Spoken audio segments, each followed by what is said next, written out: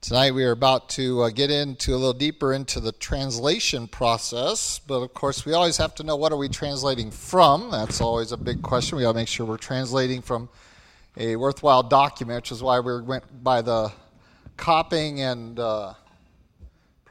aspect of preservation of God's Word. And tonight I have wonderful news for you. You ready?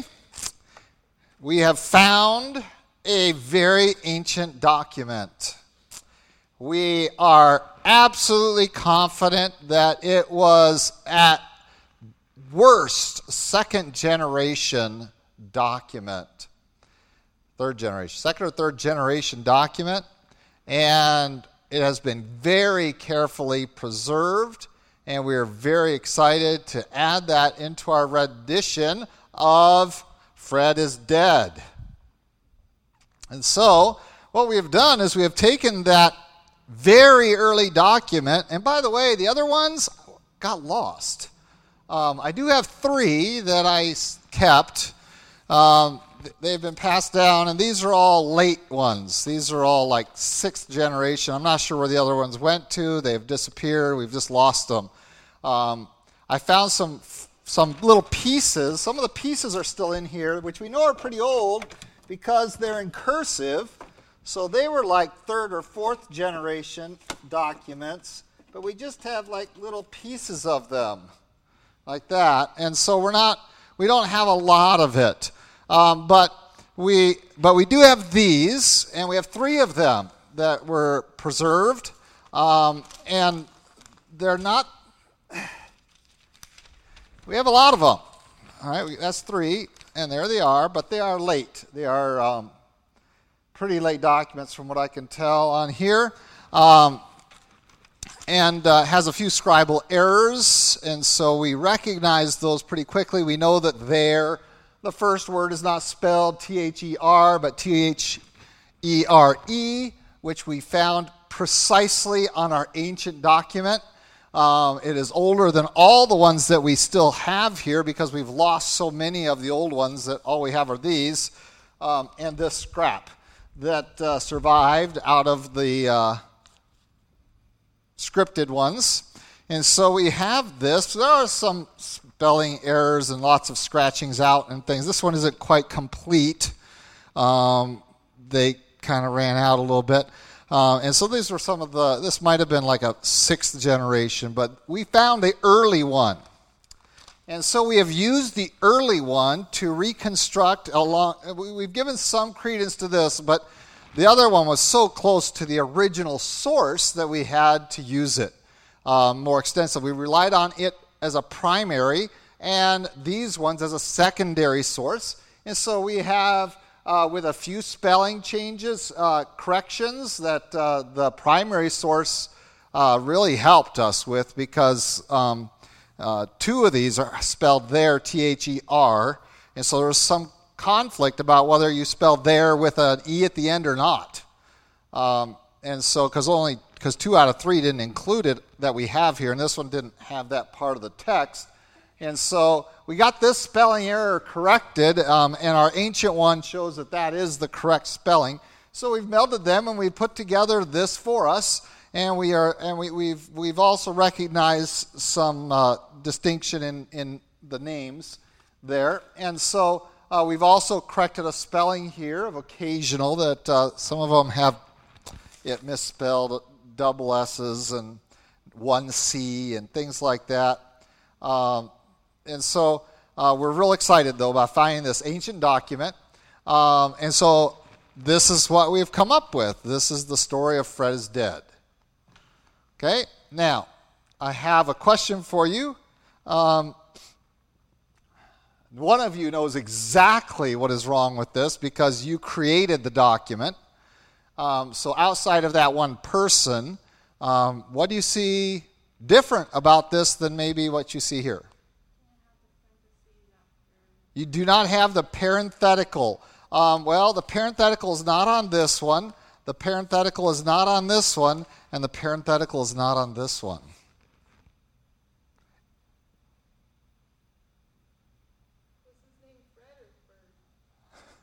Well, according to these, it's Ferd, but they have a lot of other misspellings in here too. So we know that his name was Fred. I thought it said he was a horse.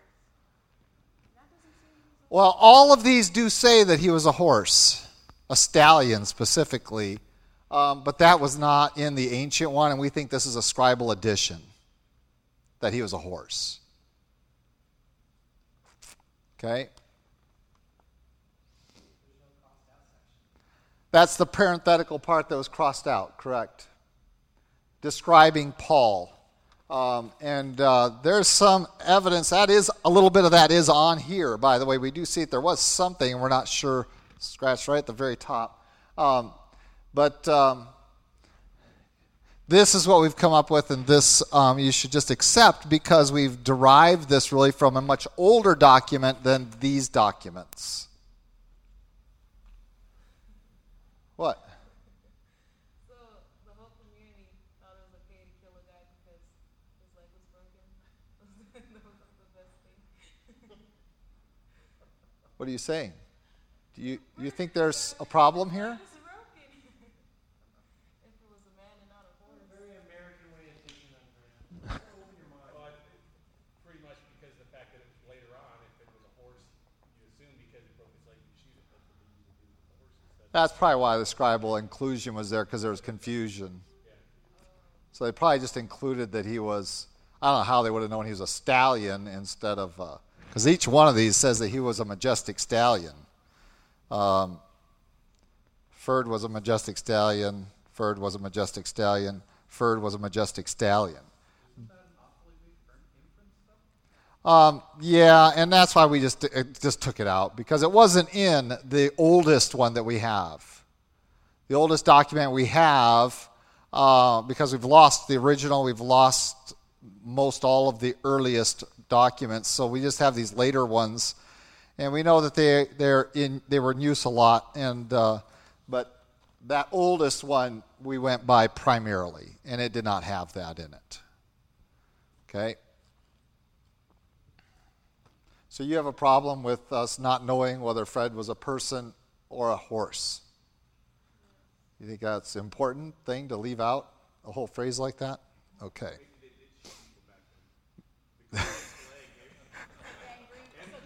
So what we should be doing is writing a cultural or historical book to help you understand the culture of the day where they used to shoot people for breaking their legs after stepping in a hole. All right? So you see the dilemma we have. What I'm really trying to represent to you is the dilemma that is the current predicament in the arena of Bible translations. We have two very distinct camps in Bible translation and preservation. And those two camps are represented here. And by the way, it was purposefully excluded from it. Scott was our scribe that had a thing against horses. He didn't think it belonged in there. He was opposed to it from the very beginning, and so he extracted that line purposefully, which really changes the whole story, doesn't it? Now you kind of go, what kind of a community does Paul live in, and Fred? But it sounded pretty good because we have these corrections. And so you say, well, we got a spelling error correction, a couple of them, and we may or may not have had some issues with the parenthetical statement, whether it should or shouldn't be in there. Well, we've clarified all of that now. And using a very old document. The problem is, where did the very old document come from? It came from a single source. And that single source had a bias. That's the word I'm looking for, had a bias. So what we have going on in the modern era in Christendom is the same problem. And this is with regard not to your Old Testament, with the New Testament. And that is we have two camps. We have the Textus Receptus.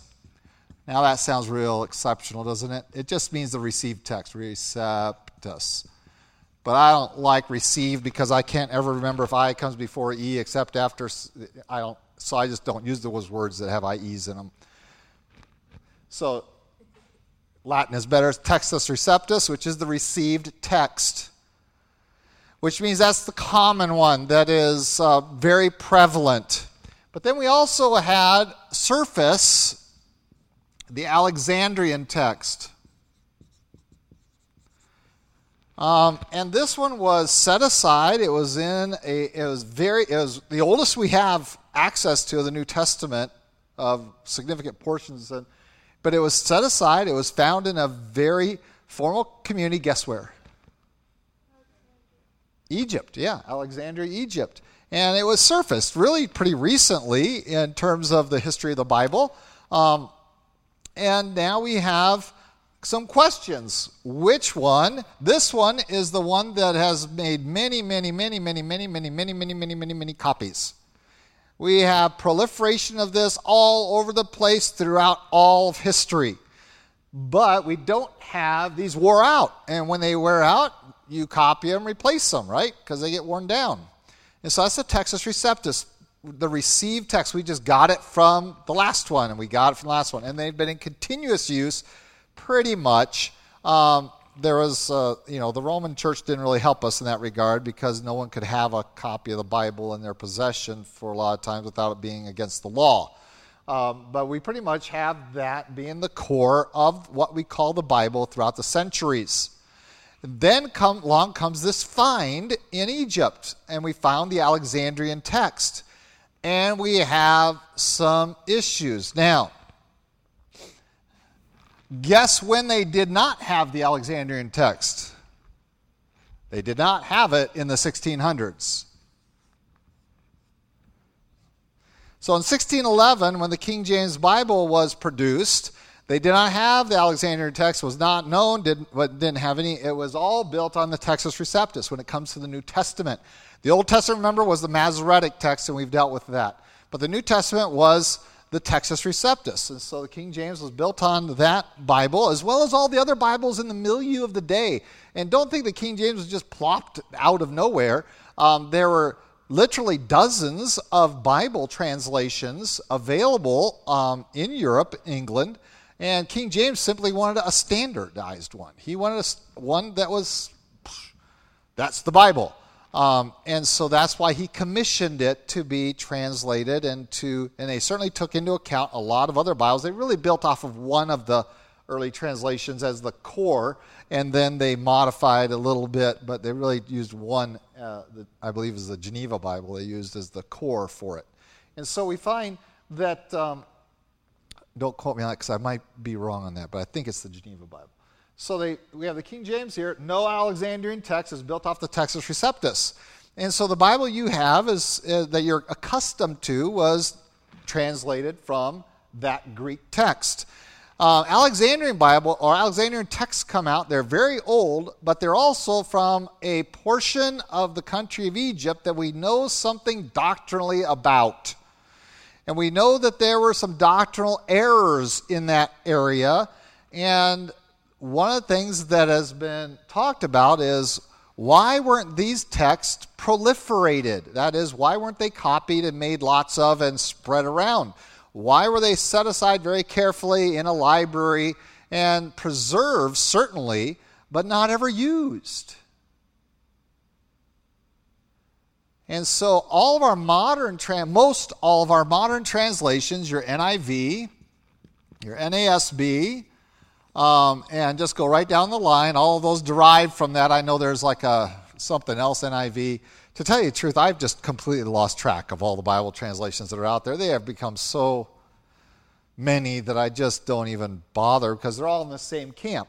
So they have said, well, this is the oldest, so we're going to use that as the foundation. And so you'll go through the NIV and you will find sometimes a whole verse, sometimes a phrase completely gone that you're used to seeing in your King James Bible. Why? Because it wasn't in this one that's old, even though it was in this one that we have huge number of copies of, just not very old ones. Here, we have very few copies, but it's really old. But it wasn't ever copied. It wasn't made available to the general public. It was kind of a special translation, if you will, for one group of theologians. And we have a lot of questions about their theology. And so you'll get to a portion like the end chapter of John, and you say, well, what happened to some of these verses that we use about the Trinity and things like that? Why aren't they in the NIV? Well, they're not in the NIV because they're using this as a foundation.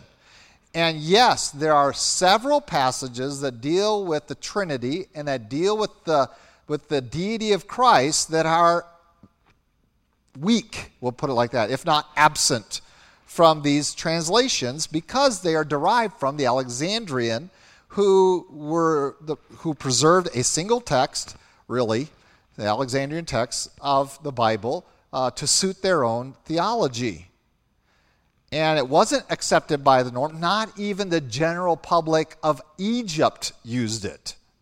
We have the Textus Receptus in Egyptian circles also being used. So this isn't like this was Egypt and this is the rest of the Greek Empire, the Roman Empire. No, even the Textus Receptus penetrates some of this. But this was a found document recently, okay? And so in the modern era, and all these translations give preference to it. And so when you lay up an NIV or NASB against a King James, you will see these differences, and whenever you see certain designations, let me get my Bible out, and it's not hard to find these or to even see them. They're usually in your notations. They will say NU. The NU has this. In your King James Bible, say NU. Well, if you're in an NIV, they're using the NU. That's an abbreviation that really represents the Alexandrian text. So the NUs that you see there have this. And so I just opened my Bible, and it's 2 or 3 places it says NU, and I'm in the book of Acts. It's not exactly a theological storehouse there. And so let's go to Acts. Since you're in Acts, let's go to Acts chapter 4, and let's pick up in verse 25. Okay?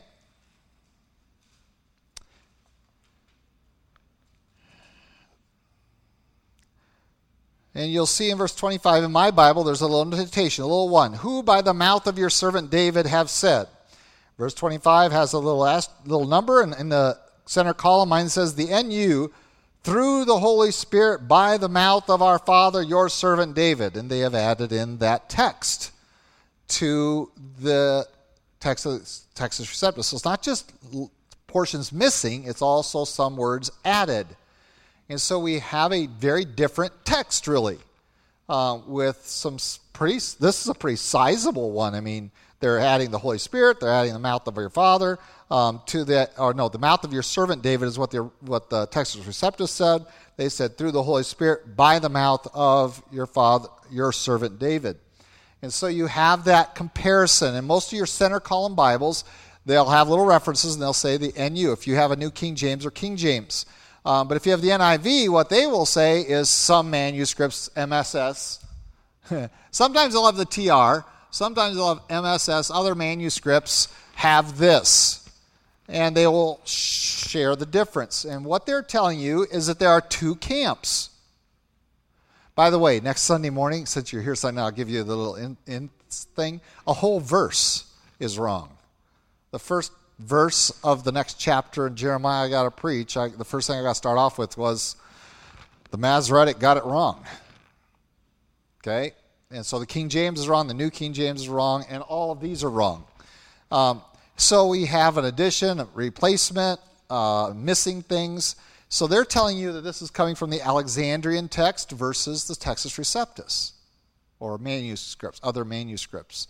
And so we have a decision to make as translators. Do we accept what has commonly been accepted for hundreds of years, or do we jump down to this very seldom used text called the Alexandrian? Now, if you ever encounter a King James only person, they will harp on this to the end of the age. So, and their argument is sound. It is true that is the problem. The problem is, do you trust the theologians of that one town, in that one library, and what their theology was, when we know that there was some weird theology floating around Egypt during that time period? Or do we trust what all these other texts give us, the multitude of them? And so that's the argument. Now, when I say all the New NIV and it goes on and on out of the Alexandrian, what the King James only people will not ever notice or mention or even reference, it will on any website I've ever read, there is one modern version they always leave out of the argument completely, like it doesn't even exist, and guess which one it is? The New King James Version. Because they did do it off the Textus Receptus, and it does include all those verses. And I think my daughter Valerie had this realization that, yes, even pastors are ignorant of that fact. She was at camp, and her Pastor Petro, was like, all these modern versions don't have this verse. And I don't know what verse they were reading. And Valerie's like, well, mine has it. And he's like, no, it shouldn't have it because it's a new. It's like, no, it has. Because nowhere in any King James only websites, books, nothing do they ever give any credit to the fact that the New King James is the Textus Receptus translated. But they don't want to recognize that because they're 1611 King James only. And their whole salvation is built on it. Believe it or not, not technically, it's a exaggeration, but their whole system of theology is built, and most of their sermons are all constructed around King James only. But that's not true. You're a New King James. Why I use the New King James is for that reason. We need to realize that language changes, but we also need to, I think, stay connected to the Textus Receptus. I don't like what comes out of the Alexandrian text, what's missing, and some of the changes that are made and some of the verbiage that happens there. And so again, that's the battle. Do we go with the old one, or do we go with the one that we have lots of copies of for centuries, has been attested to by generation after generation after generation of Christianity? Do we go with the one that disappeared and it was never used by anybody and suddenly reappeared in these last 100 years, or less than that actually, and or we go with this? And of course, we know what camp we're in. Now, by the way, you know what the King James only biggest argument, the only time that I ever brought this up and they actually had an argument, their argument against the New King James was? It's not as pretty. Sometimes they'll talk about that, but their big argument is it's copywritten. It's copyrighted. It's not free. It's copyrighted, and no one should own the Bible. How would you feel if we had a George W. Bush Bible? The president just said, all you Christians get together, get all your versions, and let's make one version, call it the George W. Bush Bible. Do you guys have a problem with that? It is the Bible. The George W. Bush is the Bible. Would you have a problem with that? Everyone has to use the George W. Bush Bible in Christianity. None other translations are going to be... Doesn't matter whose name I use. In 1611, the closest thing you could come to copyrighting your Bible is put your name on the cover. And King Jimmy did just that. Do you realize that for over a generation, over 50 years, no conservative Christian churches would use this Bible because his name was on it? And no one should have their name on the Bible. It should just be the Holy Bible, not the King James Bible. And so as far as copyright goes, King James basically did what a copyright does and said, this belongs to me, and still today it's King James only. No one seems to have a problem with having not necessarily a Christian king's name on their Bible. In fact, they glory in it. And so there was issues in that day. This Bible is not accepted by most of the fundamental Christians of this age. It took well over 50 years before it started penetrating some of those churches, and about 120 to 200 years before it was in general use. Okay, so resistance is always been there against new translations. That doesn't mean it shouldn't be done. It needs to be done and done well. But we need to recognize that the issues they have against this translation are pretty feeble. Okay, but we also want to recognize that, can I read this Bible and still get saved out of it? Can I read this Bible and still get some truth from it? Yes. Okay, you're not going to hear me, rip that Bible and burn it because it's out of the Alexandrian text. But we need to recognize what it is, and that's my greatest fear, is that there's not enough knowledge base of understanding what it is I'm reading. And when we have a text like the Bible, that we give it all this authority, we must be well educated in what it is that we are authorizing. Okay? What is it that we are lending authority to? That when we talk about the verbal plenary inspiration of God's Word, that it's every word and the inerrancy of God's Word. Well, this is different than this, than this, than this. Which one is every word inspired? They're all translations, people. Okay? It is part of the preservation process, not the inspiration process. And the 1611 was not an inspired text, but it was a translation of a copy of a copy of a copy of a copy of a copy of a copy of a copy of a copy of the inspired text that we have. And again, it's not the writer, although it is said that writers were carried along by the Holy Spirit. So there are those that say, no, the text is inspired, not the writer. But the Bible gives credence to both, because the writer is carried along by the Holy Spirit as he writes, and what he writes is inspired by God, is the very Word of God. All right, but we have translation work, and that takes us into the realm that I can't sit there and say every single word in your Bible is without error, because we've already made some, and now we have translation decisions that have to be made. That's what we want to start talking about, is the translation decisions. But I didn't want to push this off because I didn't want you to forget the story of Fred is dead. So I wanted to make sure I got that in pretty early. And this is the argument that's extant today with regard to your modern versions. These are all based, and there's a list of like 80 that are based upon the Alexandrian text. Yes, they're old, but they're narrow. We only have that one little sliver. And that's very disconcerting, because one person or one group could have manipulated it. Just like the Sadducees would have manipulated things to get rid of the afterlife, these people would have manipulated it, could have manipulated it, and apparently did, because it wasn't received by anyone else. No one else said, this is a great translation, or this is a great copy and we should make more copies of it. There weren't any more copies made of it. It was just put on a shelf. Kind of like the copy I took from Scott and put on a shelf. And got found. Okay? So let's talk a little bit about, now that we got the right thing we want to translate, let's just start translating. And here we come into the problem, and this is why it's a huge endeavor, not to be lightly and not to be just thrown into. When we decide that we're going to make a translation of the Bible, we better have some people that know their stuff. Let's just take one Greek word. This is your practice, okay? I'm going to take one Greek word.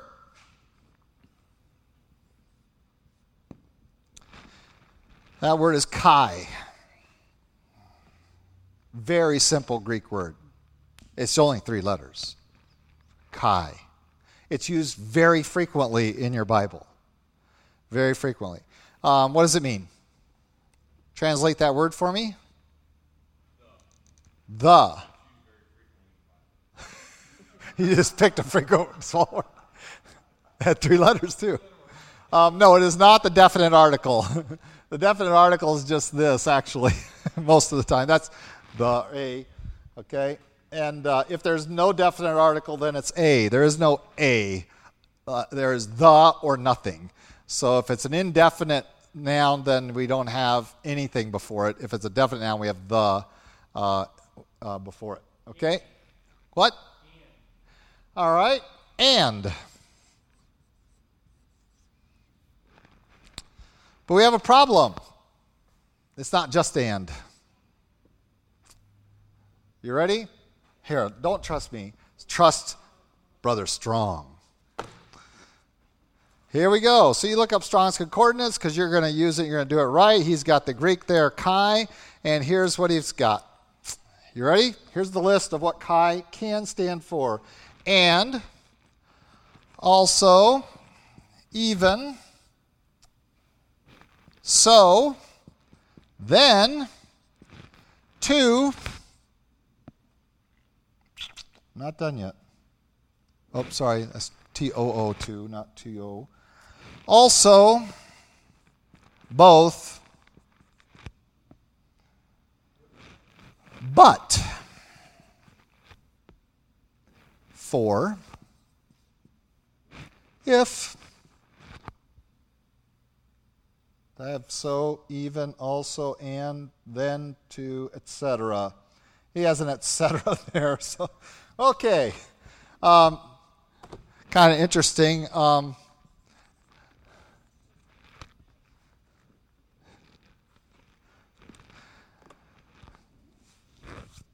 You're going to come across this word all the time as you're translating your Greek into English. Which word are you going to use? Now, there are some rules that Strong doesn't talk about how it's used, and Greek is a very technical language, and we can start to try to apply some of those rules. But I just want to get you an idea of the breadth of what you're talking about.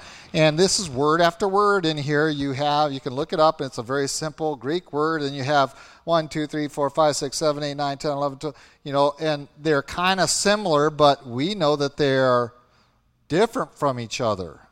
Slightly, sometimes very different from each other. Between and but.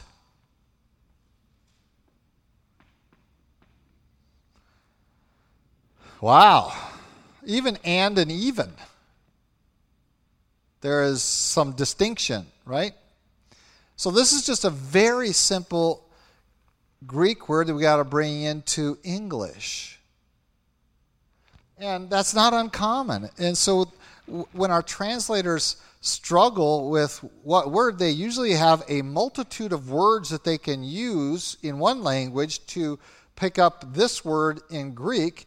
And because the Greek word is built on context, now we have to build all these rules about how we're going to translate this word in this context.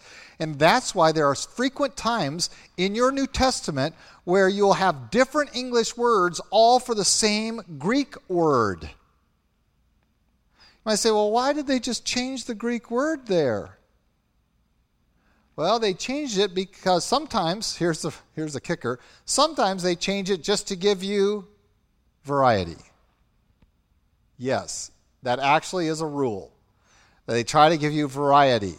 Why? Because somewhere back there historically, even predating the King James, 1611, the translators felt that there needed to be variety within the texts to keep your attention because all good writers use variety, correct? We even teach writers use a variety of words to describe something. Don't just keep using the same word over and over and over and over and over and over again. Vary it. See how I went from variety to vary? See that it's. And so sometimes they just do it for variety. Sometimes there are rules that are built into the sentence structure that tells us which one to use. But this is the challenge confronting us. Let's go to Matthew. Let's go to the Sermon on the Mount, shall we?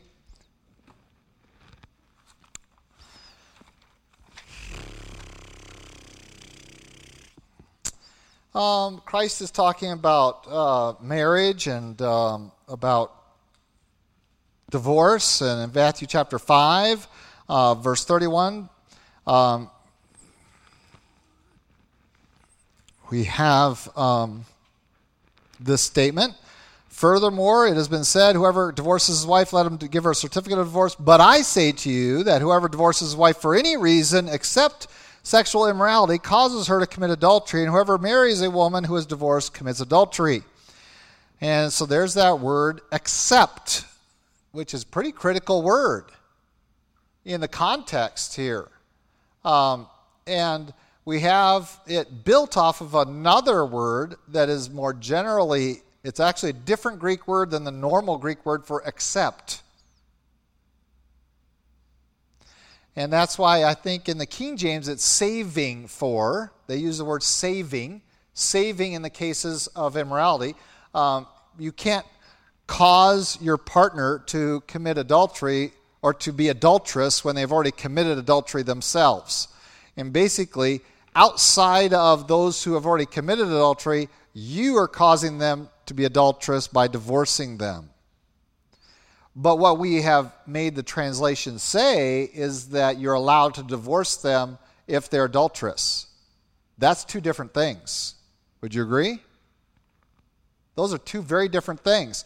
Most people would read this and say what Jesus is saying is that you're allowed to divorce your wife if she's adulterous, if you caught her committing adultery.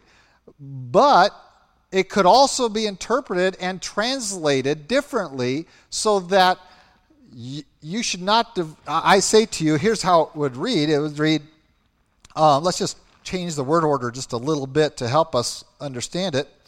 But I say to you that whoever divorces his wife for any reason outside of sexual immorality, which would cause her to commit adultery, you cause her to commit adultery unless she's already sexually immoral. If she's already sexually immoral, you can't cause her to commit adultery because she's already immoral. So is it permissive or is it explanatory? Yes?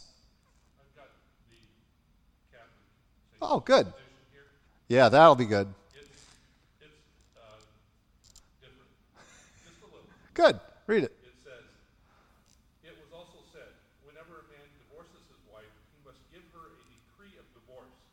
What I say to you is, everyone who divorces his wife, lewd conduct is a separate case, forces her to commit adultery. The man who marries a divorced woman likewise commits adultery. Correct. And what they're saying is that if she's sexually immoral, it's a whole different argument. What he's saying is, if you divorce your wife, you cause her to commit adultery. If she's already committed adultery, well, then she's already committed. She's already adultery. You can't make her commit adultery by divorcing her. Okay? But none of those are saying this is an acceptable reason to commit adultery, but that's how we've taken it and applied it. That if your wife is unfaithful to you, you have a right to divorce her or him. If your husband is unfaithful to you, you have a right to divorce her based upon that's the exception to God hates divorce and you shouldn't divorce. And again, it could mean that, but the translators have obviously tried to make it say that, but it could be translated the other way that would simply say, you can't make an adulteress adulterous. Because she's already committed adultery, you add that on, you're not going to make her more adulterous. Okay? Mine in the margin also says, instead of sexual immorality, it says or Fornication. which is prior to marriage. Right. And also the general term. Right. So these are the issues that we are confronted. The idea that translators have no theology is false. Every translator has a theology they bring to the text.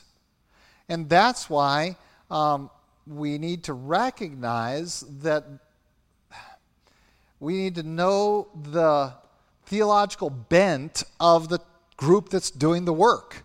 And that's one of the complaints against the King James when it first came out, is that they're there to make who happy? Yeah, the king, and that means the Anglican Church. And so there is some Anglican doctrine there prevalent in the King James. And many people resisted that, and they kept to the Geneva Bible largely. And so there's lots of Bibles, the Tyndale Bible, there was just lots of them during that period of time. It wasn't a real problem. But this is the issue. Now, let's just, if some of you are just frustrated by all the Greek and all that, let's just bring it into our modern day, okay? Let's just...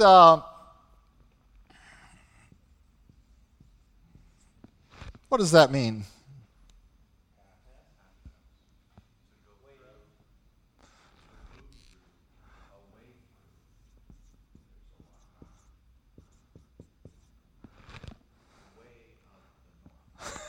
Way of the North. Passage of the North. Northern Boulevard. The North Passage. Okay. Well, you're giving me, now there's several things. Now, we know something about Spanish syntax, right? That's different than English syntax. And so, the del means of the, and we recognize that as what?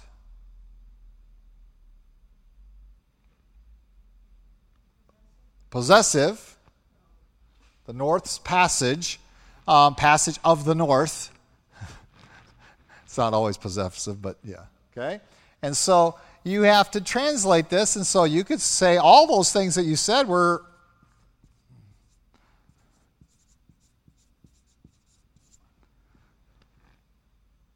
passage of the North, Northern Passage. You can use a lot of those. Okay? Now, let's, and when we talk about syntax, let's just deal with this. And here's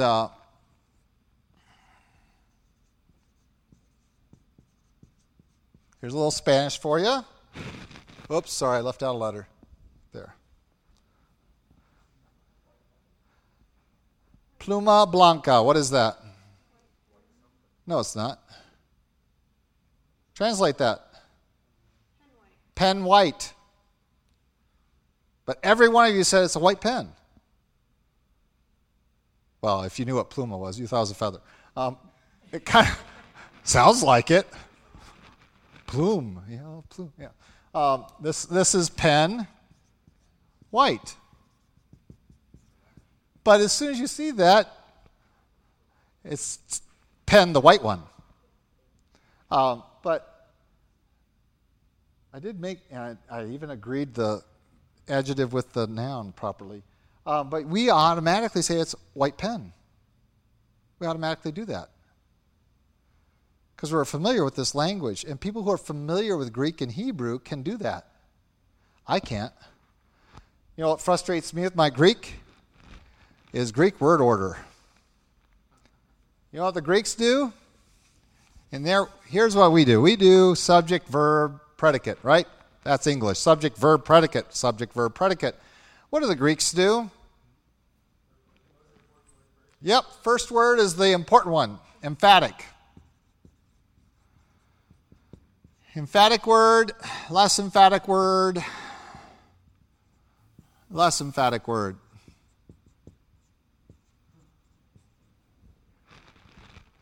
The first word could be a noun, it could be an adjective, it could be a verb, it could be any of that. It's just important.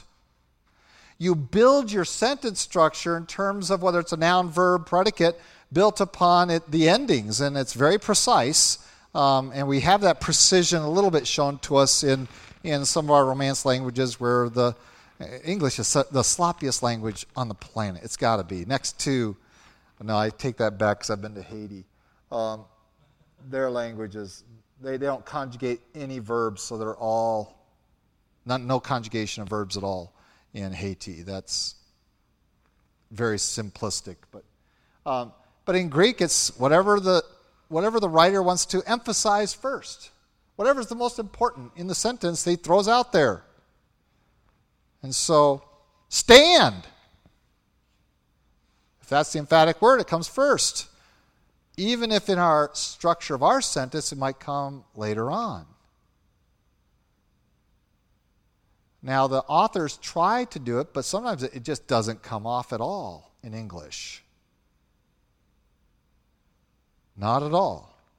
So we have to change the order from the Greek. There is a translation of the Greek that you can get that is called the Greek Word Order Translation. And every word is and it's just a mess. You're like, and it's difficult, but it tells you what's the emphatic part of every sentence.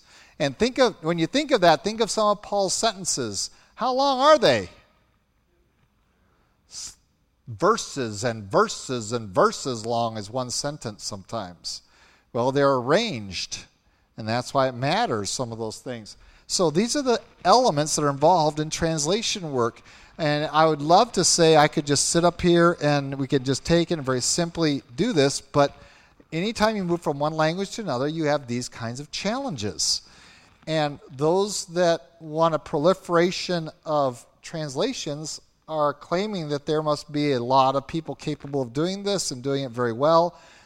And again, doing it without theological bent. And that's just not the case. Every translator has a theological agenda they bring to the table. And that's why a lot of times we give more credence to committees. And at the front of most translations today, or somewhere in the front, they'll tell you the committee. And they'll try to have this breadth of people from different theological perspectives contributing to it to try to convince us that there's no theological bent. The problem is, if they're committed to the Alexandrian text, what are they automatically also committed to? The Alexandrian theology. Every one of them has to be, because of the text they're derived from. And so that's why preservation isn't just the translation work, it is also copying and preserving, setting those aside, using them, attesting to those things and saying this is the recognized Word of God, and because it has to be greater than one sect or one portion of Christianity or one theological group.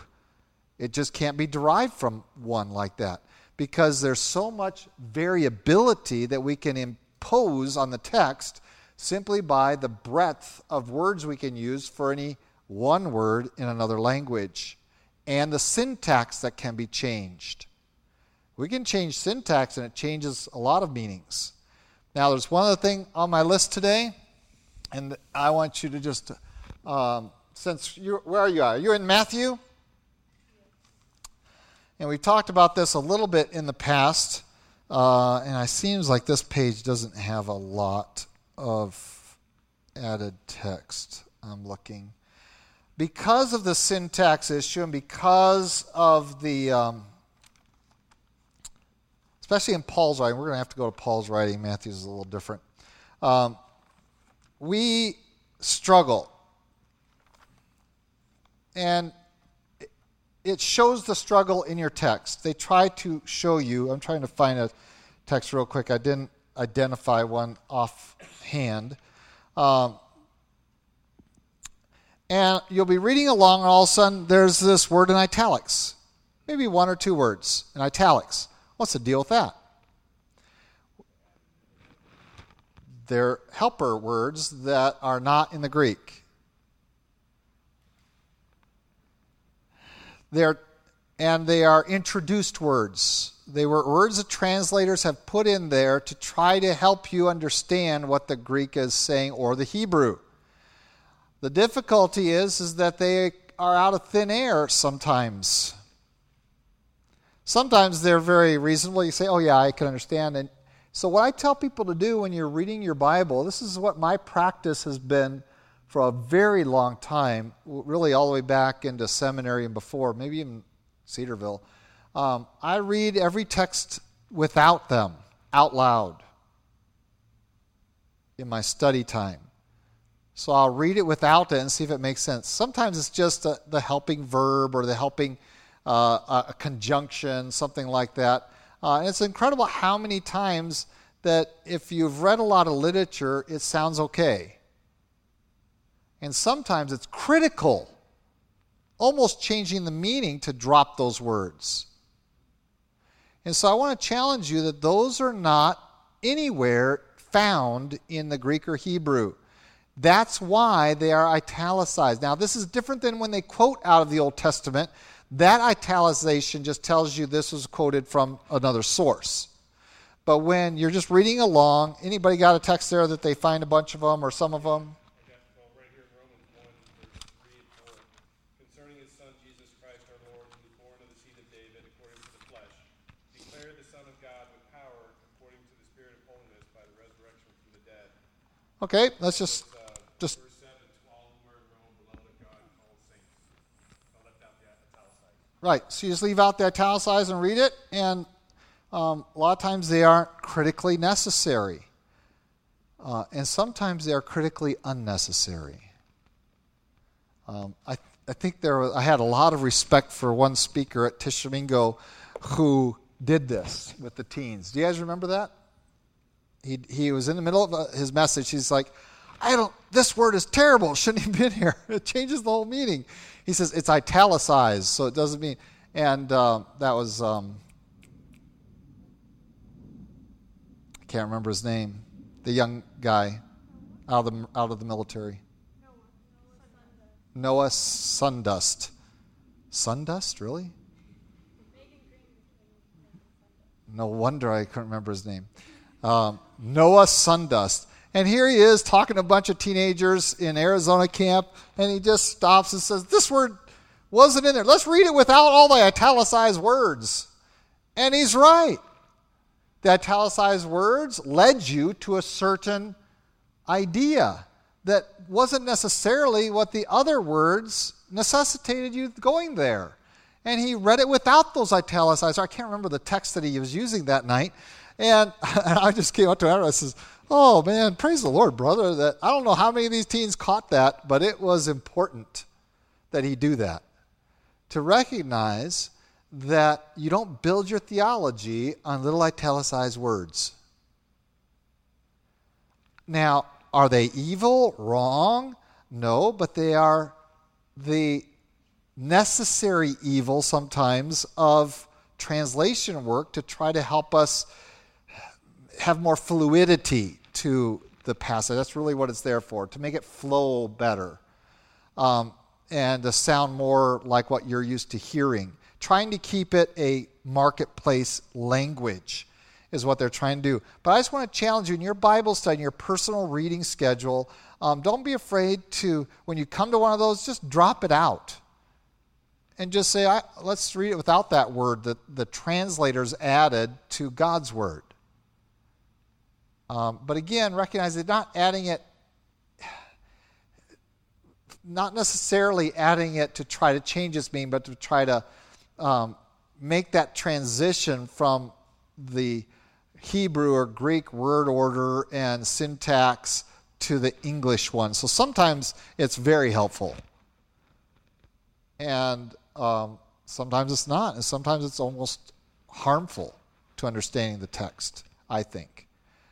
Maybe not harmful, directive to understanding the text. It could be beneficial or harmful depending on which way they're leaning with it. But there are several texts that they do this to in certain key areas of doctrine that are very disturbing to many theologians because we recognize that they are pushing you to one place theologically. And so every now and then we'll direct your attention to some of those.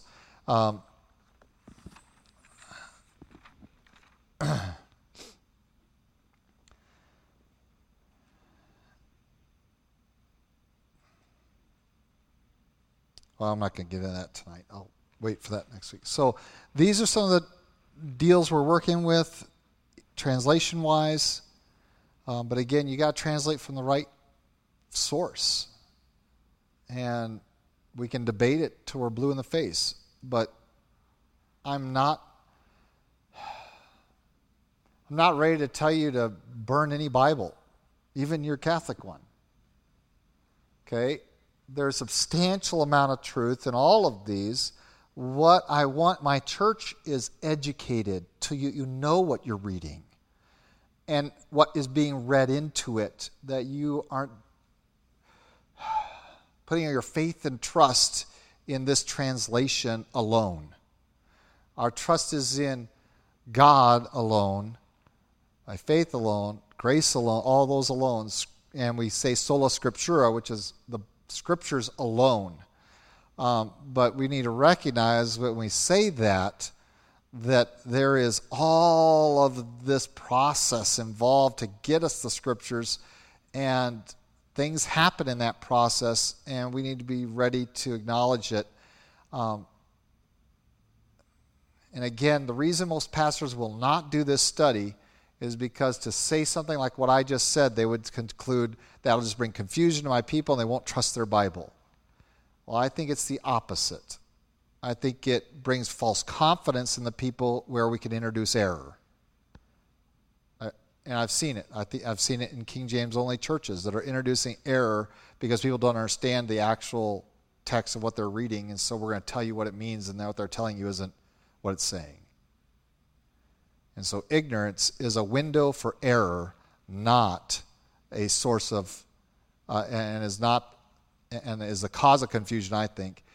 Education and knowing this stuff, I think, is a place for security and strength and confidence in our Bible, not destroying faith. I just want to share a testimony real quick, and that is on one of the websites about that Septuagint difference in how long Israel was in the Holy Lands, or in Egypt, and in Canaan. Went through this website, and in the comments section below, there was one comment made that produced this thread, and this poor gentleman was ready to abandon his whole Christianity because he trusted that his preacher told him that the King James 16:11 is without error, and his whole faith was built upon that declaration. And once that was undermined, and demonstrably so, he was like, I can't trust any of it. And people are trying to talk to him and say, we're not telling you this is evil. We're just saying, and recognize that this one translation is not the only Bible, and trying to walk him through it. And just to see the people trying to, even including the author of the blog, trying to get this man to understand, just because of this difference doesn't mean that the message of the Bible is false. So I would contend that it is ignorance that's going to lead to that kind of confusion and undermining, but not if we are well versed in how our Bibles got to us. That we can place our confidence there and recognize there's a whole lot involved in getting this to us, and the final product to us is of exceptional value, and is really so close to what was originally written today that we probably have the highest confidence of any period of time in our Bibles. But we need to have this kind of information, understanding of them to do so. Okay, let's have a word of prayer. Lord God, we do thank you for your love for us. We thank you for your word, and all those that have sometimes risked and even given their lives so that we can have this in our own language. And Lord, some have looked at all the translations and said that this is just causing some of the problems in our churches. But Lord, we know the real problems is in our heart. And Lord, we thank you for the way you've preserved your word and brought it to us. And we find that the real problem, the core, is really our unwillingness to obey what is plainly taught in all these Bibles. That you are the one true and living God, that you loved us, that you sent your Son to die on Calvary's cross and rose from the dead, and are interceding for us in heaven today, and that we need to repent and turn to you. And Lord, that truth is there in all of them. And so Lord, we pray that you might lead us into your truth and find us walking in your ways. We thank you so much again for the confidence that we can have that your truth has been preserved for all these centuries, and that we can know you and know what you desire of us because of it. In Christ Jesus' name we pray. Amen.